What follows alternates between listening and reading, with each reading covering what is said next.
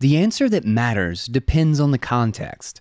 The context you need to have is that cryptocurrency, i.e. Bitcoin, was invented or discovered initially to allow a money by the people that cannot be shut down by government.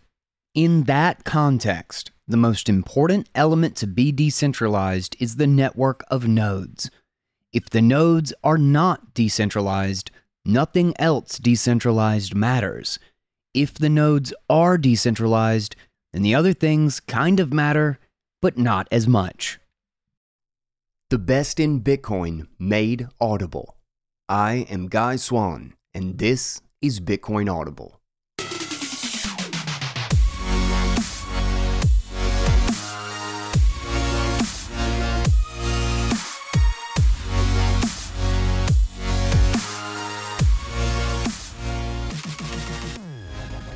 What is up, guys? Welcome back to the show. This is Bitcoin Audible, and I am Guy Swan, the guy who has read more about Bitcoin than anybody else you know. And we have a great little read today. This one is from the Bitcoin, or just BitcoinReserve.com, and it is written by Arman the Parman. The key thing about this one is, particularly in the wake of Ethereum and everything that's going on with Tornado Cash and being very potentially censored at the base layer as they move to proof of stake, is what is the point? Like, people point, oh, there's so many nodes on Ethereum, there's so many nodes on these other networks. What is the point? What is the point of decentralization? Decentralization has a very clear and concrete purpose in Bitcoin. And so many of these projects have the facade of decentralization. They have decentralization in one particular aspect, but not the one that matters. Not the one that is the very purpose, the very reason that Bitcoin is a revolutionary innovation.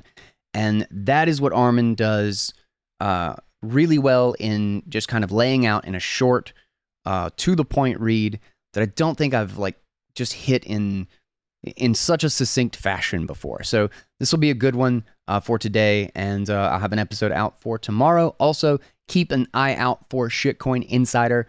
I'm hoping to get it out tonight when I get back from the meetup, but I want to have Maximalism Shitcoin Insider number 8 available to listen to very soon. So stay tuned to that one and subscribe.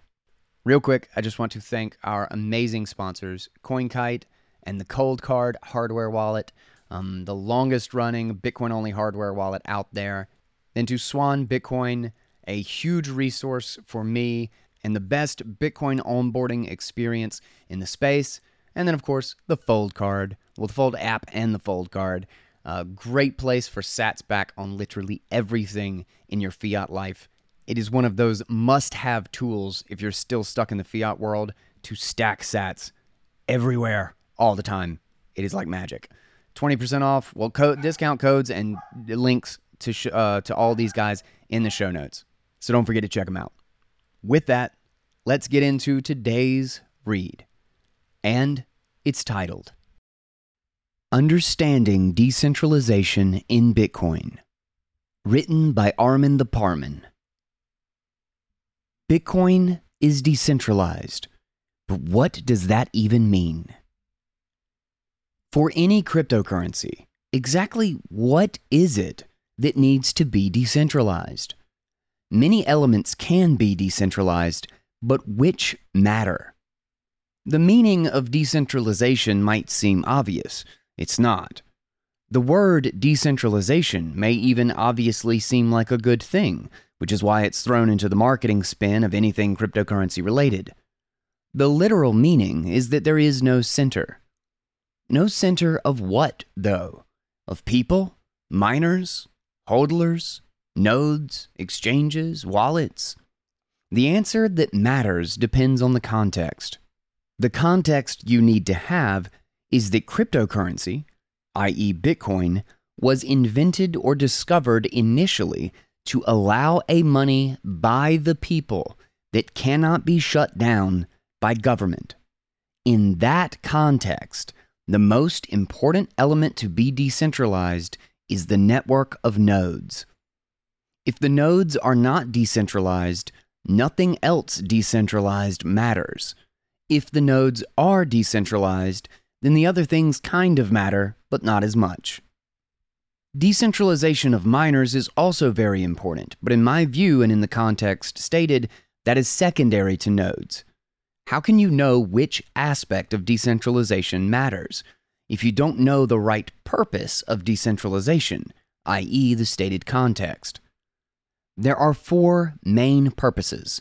The first 3 are node related, and the 4th is miner related. Number 1. Resist shutdown by government. The very reason Bitcoin was invented in 2008 and not sooner was because until then, no one had come up with how to create a money that the government had no capability to shut down.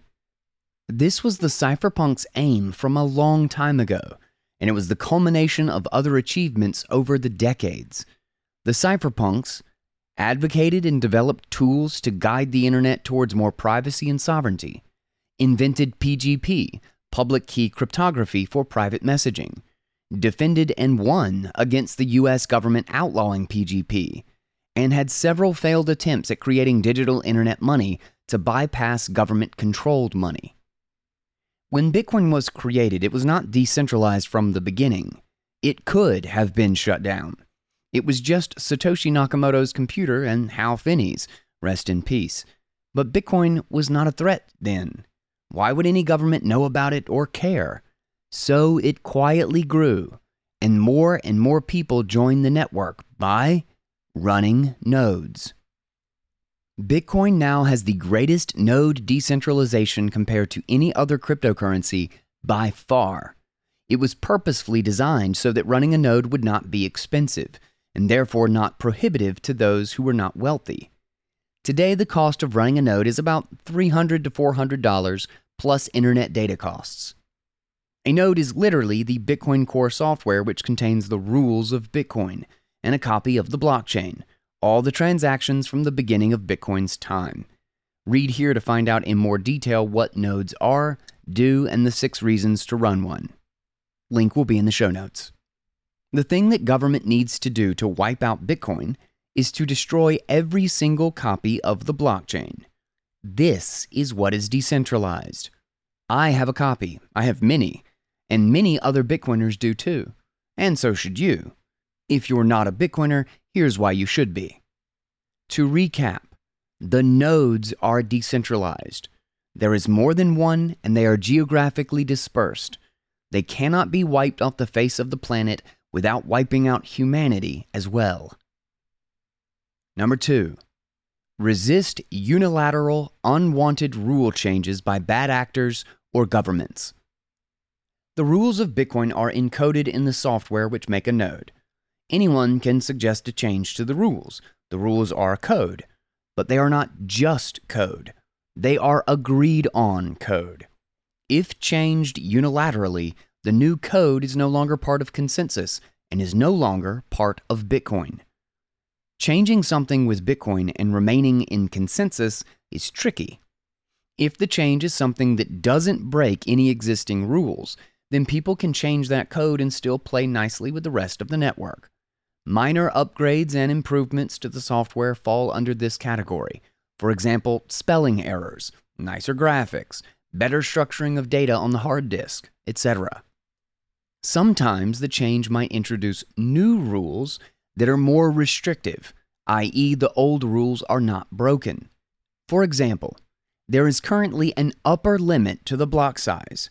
If there was a new rule stipulating a reduction in the block size, this would not break the old rule. It would be called a soft fork and needs to be done with care so as to not split the network in two. If done properly, those that choose not to update their software are not necessarily disadvantaged. They can continue to run the older code and remain part of the network. If a new rule is introduced that breaks the current rules, for example, an increase in the block size as happened in 2017, which resulted in the creation of Bitcoin Cash, a massive failure, then this is called a hard fork and basically creates a new chain, an altcoin. Anyone is free to do this, but Bitcoiners are unlikely to unanimously agree and upgrade their nodes. The more users there are who run nodes, the more difficult it is to incorporate unilateral changes that don't split the network and create a doomed altcoin. Basically, you can't unilaterally change Bitcoin. All you'll end up with is an altcoin and a damaged ego or reputation. For an interesting history of the 2017 hard fork, there is an excellent book, The Block Size War, The Battle Over Who Controls Bitcoin's Protocol Rules, which I highly recommend. Link will be in the show notes. 3.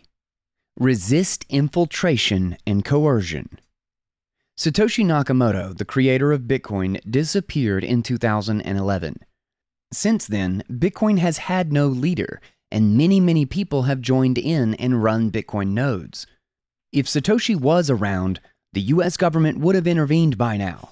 I'm not sure how, but one such way could have been to threaten Satoshi to encourage the development of code that would weaken Bitcoin, or help the government in some way to undermine the people who want freedom or privacy.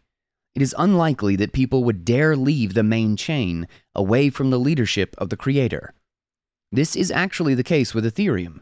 Their leader, Vitalik Buterin, has tremendous influence, and it's not clear if the directions he advocates for are coming truly from him, or if he is the puppet of, say, the World Economic Forum.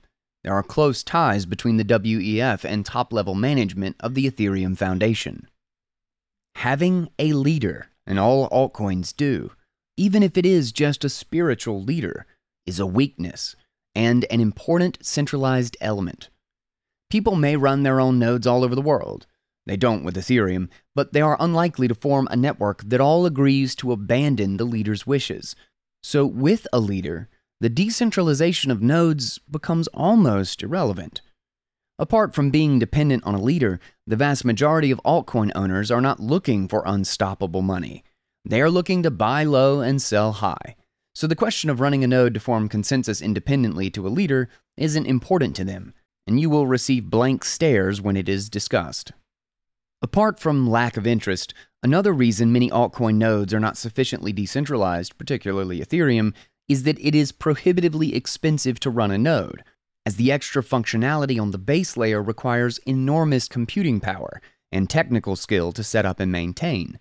This results in the majority of independent quote-unquote nodes on large server parks, leaving them open to government and legal attacks. 4. Resist censorship and disruption of the validation mechanism. This refers to miners. Ideally, miners should be decentralized in ownership and geographic location. If many different people mine in many different countries, it is much more difficult to coerce a majority to the will of a nefarious actor or government. The game theory of mining resists this, but it is not perfect.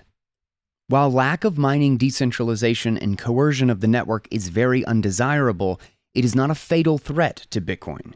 Bitcoin is anti-fragile, meaning it can adapt and become stronger, but it may not be pleasant living through some types of attacks.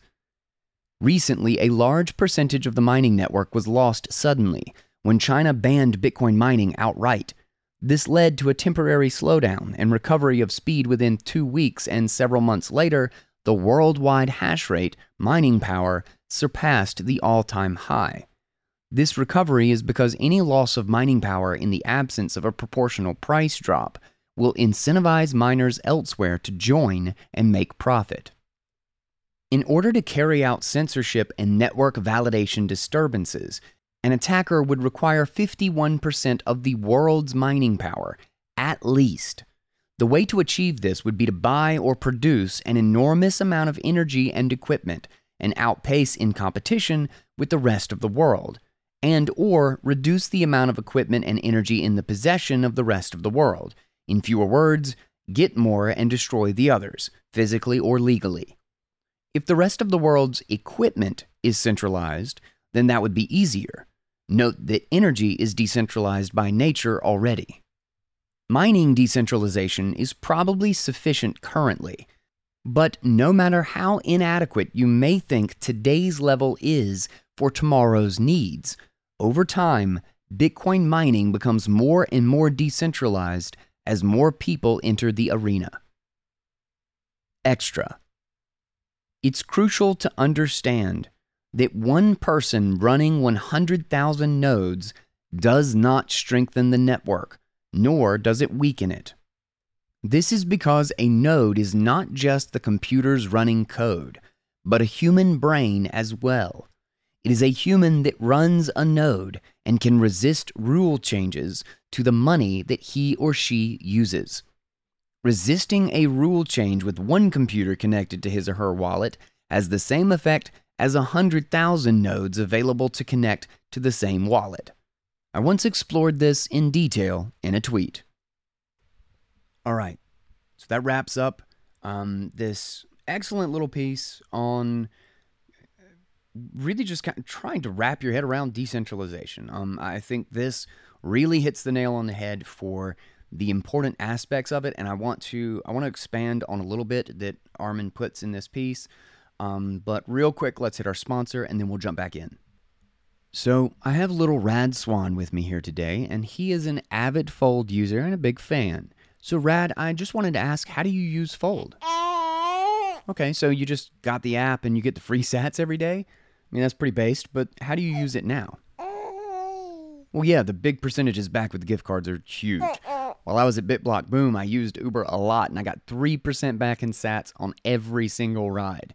And then, of course, there's Amazon, and as a Spin Plus user myself, I get 5% back on $500 a month. Listen, no, I know, but you can't have a debit card, buddy. It's a banking regulation. It's got nothing to do with Fold. You're literally 3 months old. I know you have a Bitcoin Lightning wallet. That's how Bitcoin works. You can't do that with the banking system. That's why Fold lets you stack sats on all of your fiat purchases. But they accept Lightning for their gift cards. You can still use Fold all you like.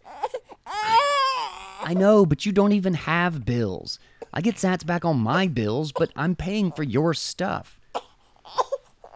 Wait, that has nothing to do with it. It doesn't matter if it's your diapers. Fine, okay? We'll try to get you a card. I have a discount code, Bitcoin Audible. You can get 20% off. I'm going to let you use it, but I'm telling you now, a 3-month-old can't get a debit card. I know, it's not my fault. When you get older, we'll get you a Fold card, okay? And you can get sats back on everything you buy, just like all the smart listeners of Bitcoin Audible. Link and discount code in the show notes, guys. Check it out. All right. So this article I wanted to do this article just because I think people really do just misunderstand what the purpose of decentralization is and why there are so many various elements. You know, it's easy to just be like, oh, it's decentralized or not in the context of, do we have a lot of people running it or, whatever it is. But that doesn't mean it's meaningfully decentralized, because the purpose of decentralization isn't a means to an end. It's a tool to accomplish something. And in the context of a monetary system, the point is to have a set of rules and ability to achieve consensus that is extra legal, that is not relevant to political consensus, because explicitly political consensus is so messy and it is so corrupt and it is so obviously flawed. It has a giant centralized or trusted third party, which in banking, there's banking structure, the regulatory structure, the political structure, all of these things are huge trusted third parties that can ruin the arrangement, that can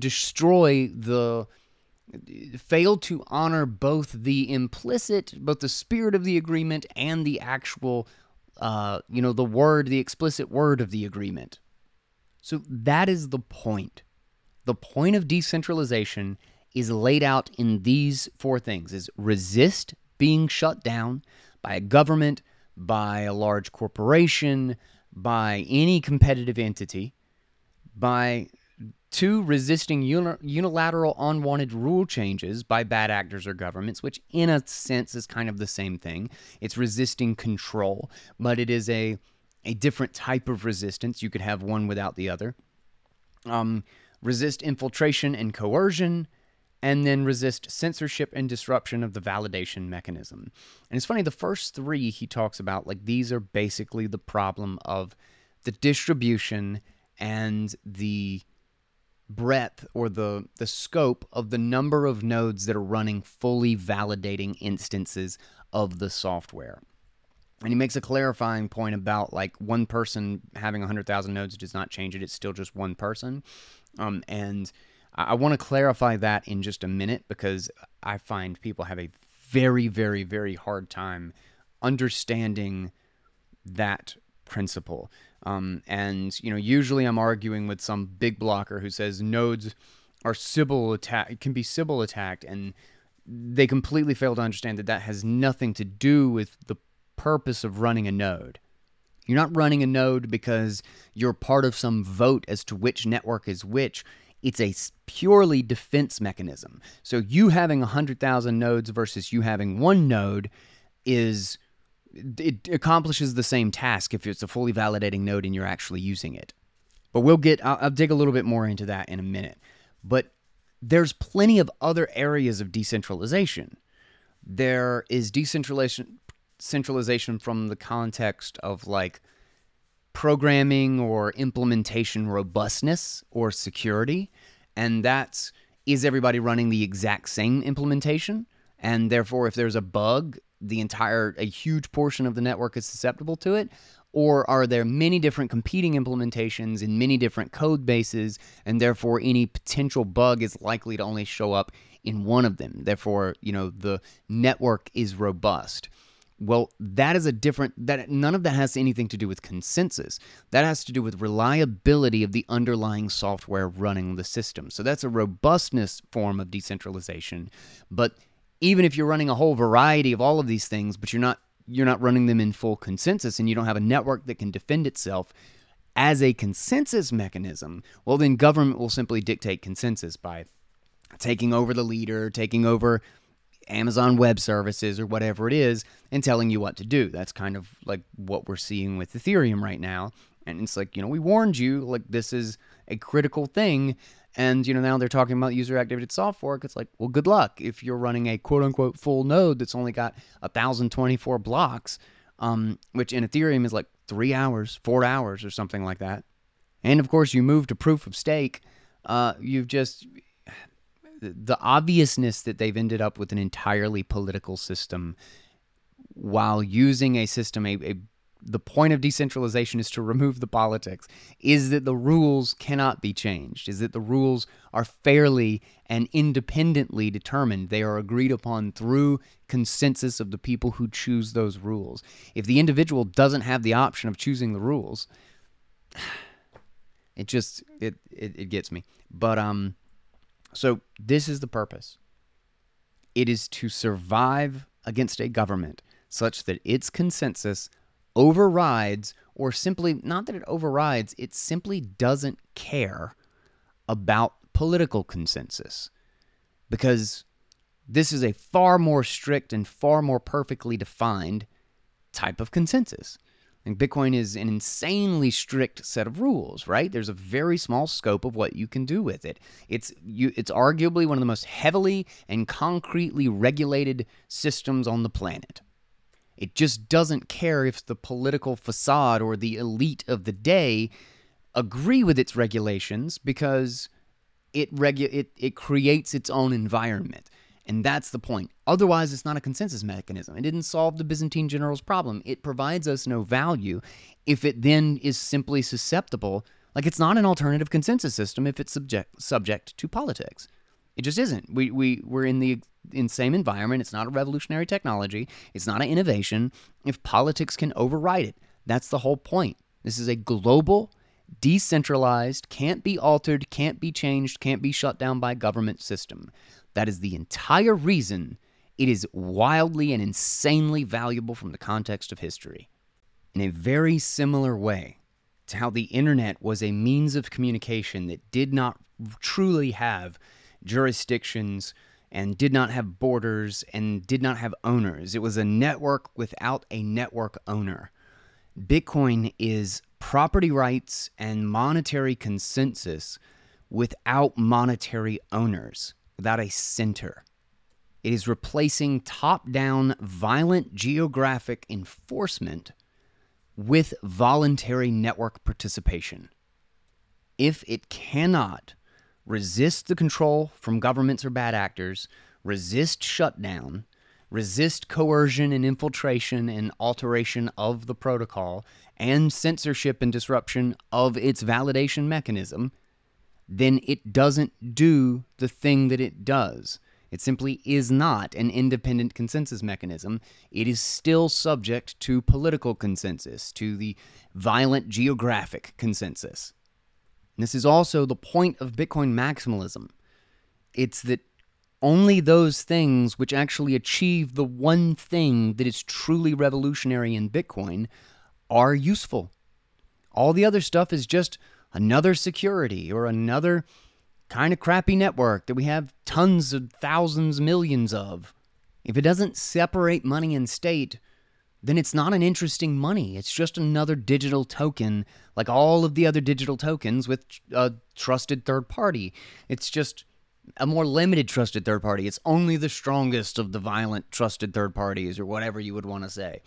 But it doesn't change the game if it doesn't do that. That is the only decentralization that is meaningful. That is the task. That is the reason Bitcoin maximalists are Bitcoin maximalists. And if somebody says they're a Bitcoin maximalist and they don't know that, then they're not one to me, because they're irrelevant. They don't know why we're here. This is about defending consensus from any and all adversaries, with obviously the final boss being a world power government. Now, I do want to hit just so that you can conceptualize what the importance of a node is that, let's say it's a way to defend the real market. Again, going back to the example that Arman the Parman used of running 100,000 nodes does not strengthen the network, nor does it weaken it. And this is where so many people misunderstand. Consensus is not a vote for how many nodes there are. It is the market. A full node, a full validating node, is able to defend a market participant from anyone altering the rules. Like, if you're running a light client, or if you're just connecting to some other node, and they get taken over, they get corrupted by government, or they get, isolated and pointed out and their node goes down, or they're forced to upgrade to some malicious client that wants to spy on everybody or change the rules, blah, blah, blah. If you're just running a mobile wallet and connecting to them, well, then you're just going to go onto whatever network they create. You're entirely dependent on their concept of consensus, and they can change it, and you can't do anything about it. If you are running a fully validating node, their changing of consensus simply changes their individual consensus, and they just get booted off of your network. If you're running a fully validating node, you can always ensure that you are simply connecting to the network that is running the same rules as you. It is self-defense, and self-defense is not susceptible to Sybil attack. It's not a vote. And the easiest way to demonstrate this, I don't care how many big blockers tell you that this is what small blockers think, because it's not. They simply fail to understand. Either they're strawmanning the shit out of it, or they're just in denial and they refuse to understand it, or they're just too stupid to understand it. I'll give them the benefit of the doubt and just say that their bags are so heavy they refuse to understand it. But it's not a vote, and it's very, very easy to demonstrate why, and all you have to do is go to the extremes. So there's a million users and there's one node, versus there's a million users and there's a million nodes. And those correspond with each user. Each user is running their own node. So what happens in the network if government tries to take over consensus and do a hard fork and force everybody on it?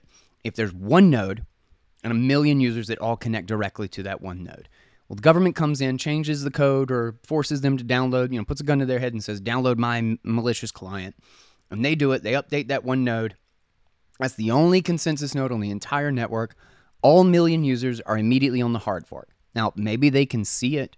Maybe they can download the information and just look and be like, oh, well, this block, I can go in a block explorer, which is just another trusted third party, but whatever. They're going to go and they're going to look at the blocks and they're going to see if everything checks out manually, and turns out it's a hard fork, it's malicious code, and it's being censored or sanctioned or whatever it is. They get very fussy, right? Oh my God, this is terrible. I can't believe you did this. It's like, well, no, you did this because you're not running a node. They can't do anything about it. They can't do anything. The only thing they can do is run a node. The problem is now they can't even run a fully validating node at all. The network's gone because they only had one source of history, and that history is now deleted. It's now changed, which means that they have to start over.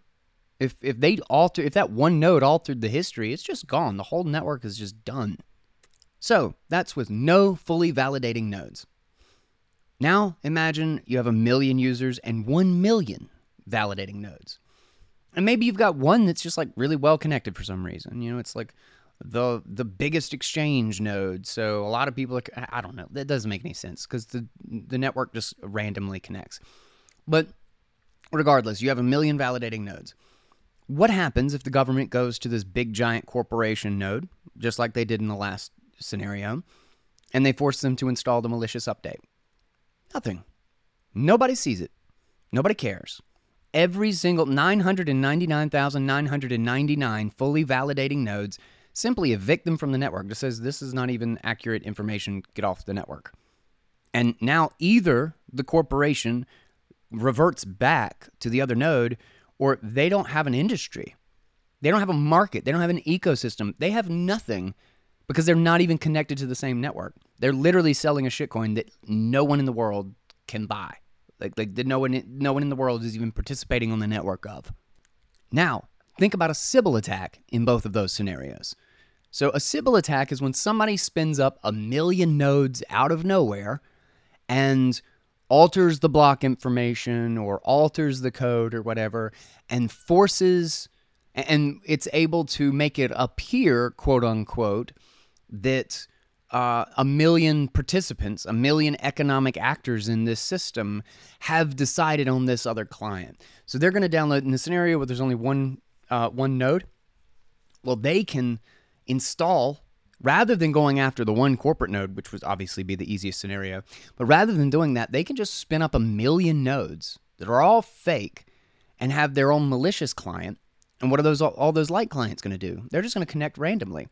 Therefore, they're all just going to be, yet again, completely susceptible to whatever client they decide to spin up on these 1 million fake nodes. So it doesn't really change the situation. It's just a different way to cause the same problem. But now let's go back to the 1 million users with 1 million validating nodes scenario.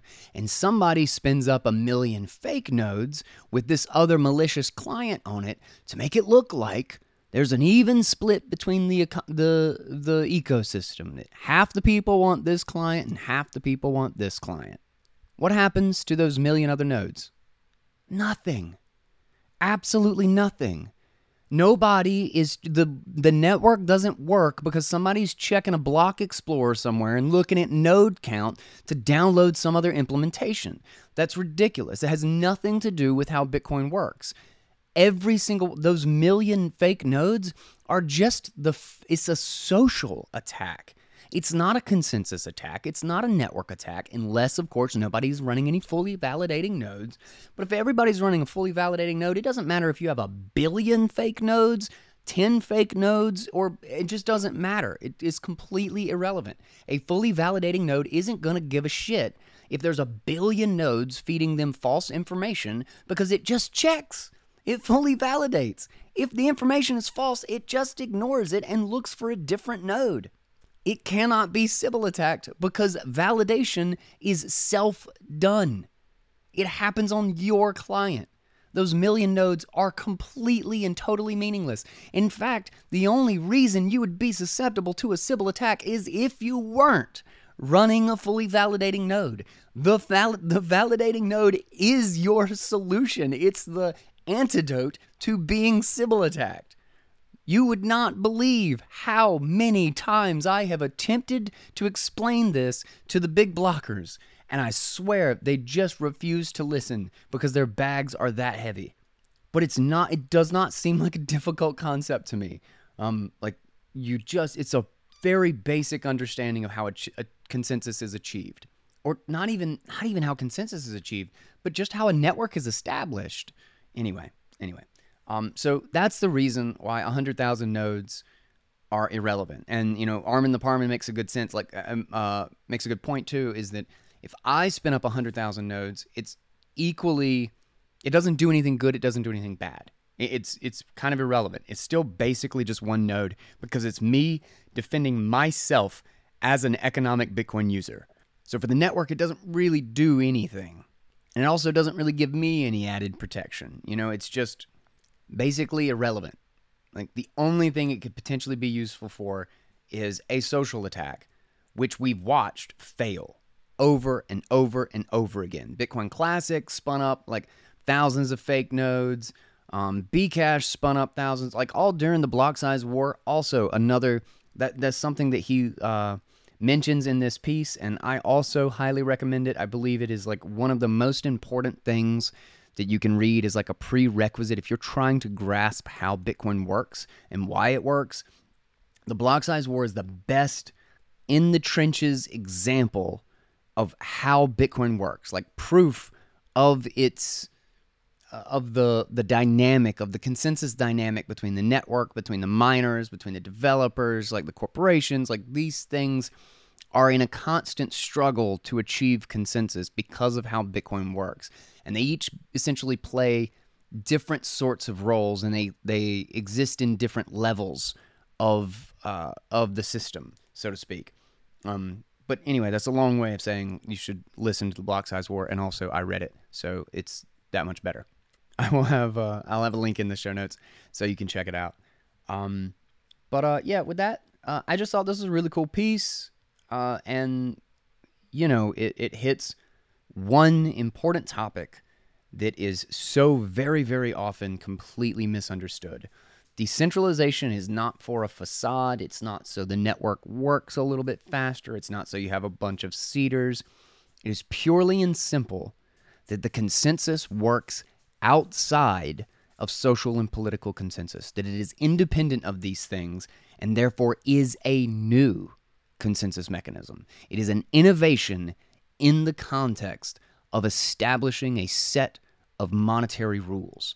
That is what makes it revolutionary, and that is why it's going to fundamentally change the world. And if your shitcoin project has a leader and has barely a handful of full nodes and is using proof of stake and all of these other things so that it can get some silly little feature like, oh, I can run a computer program on it or whatever, then it's irrelevant.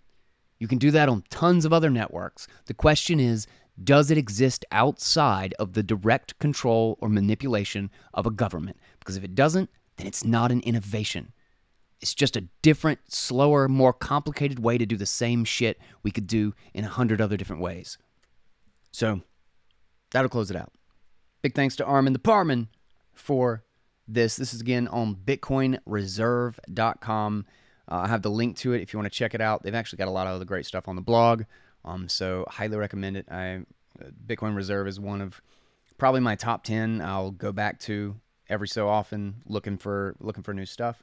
I think I've only read like one or two maybe on the website. But they've got some good stuff from time to time. So check them out. I'll have the link in the show notes. And thank you to CoinKite, to Swan Bitcoin, and of course to Fold and the Fold Card for making this show happen. I am out, finished just in time, making it to the Bitcoin meetup. I will catch you all tomorrow with another episode. This is Bitcoin Audible, and I am Guy Swan. Until next time, everybody, take it easy, guys.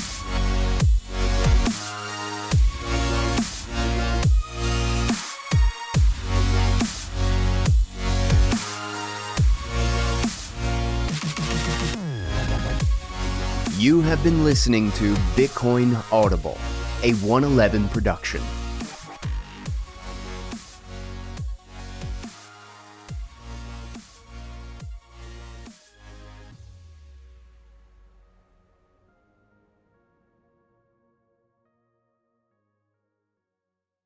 This podcast is a part of the C-Suite Radio Network.